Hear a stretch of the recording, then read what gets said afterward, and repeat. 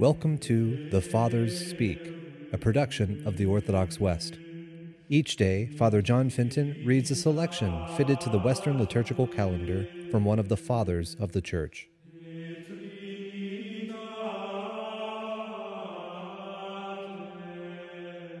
On this 22nd Sunday after Pentecost, let us listen to a homily by our Father among the Saints, Hilary of Poitiers.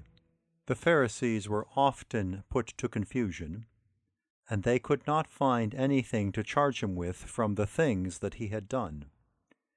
There was no fault to be found in his words and deeds, yet out of sheer malice they busied themselves seeking in everything grounds of accusation.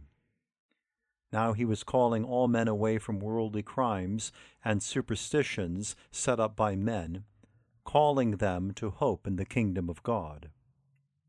Therefore they tried him by means of a craftily worded question to see whether he would violate the secular law.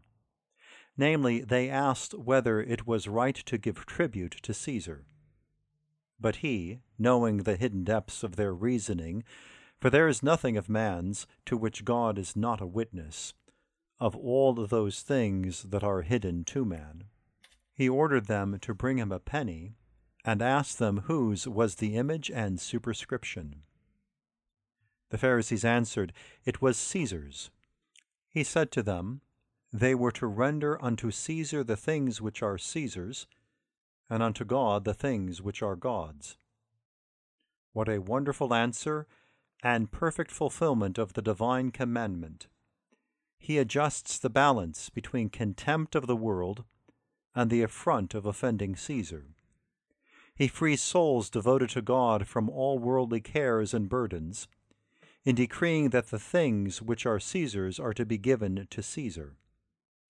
For if nothing of his remains with us, then we are no longer in the position of having to render unto him the things which are his. But if we are concerned with those things which are his, if we are busied with the things under his control, and subject ourselves like mercenaries to the administration of the inheritance of foreigners, then undoubtedly those things must be given to Caesar which are Caesar's, while we must render to God the things that belong to him, body and soul and will. For we receive these from him, and he is their author and maker.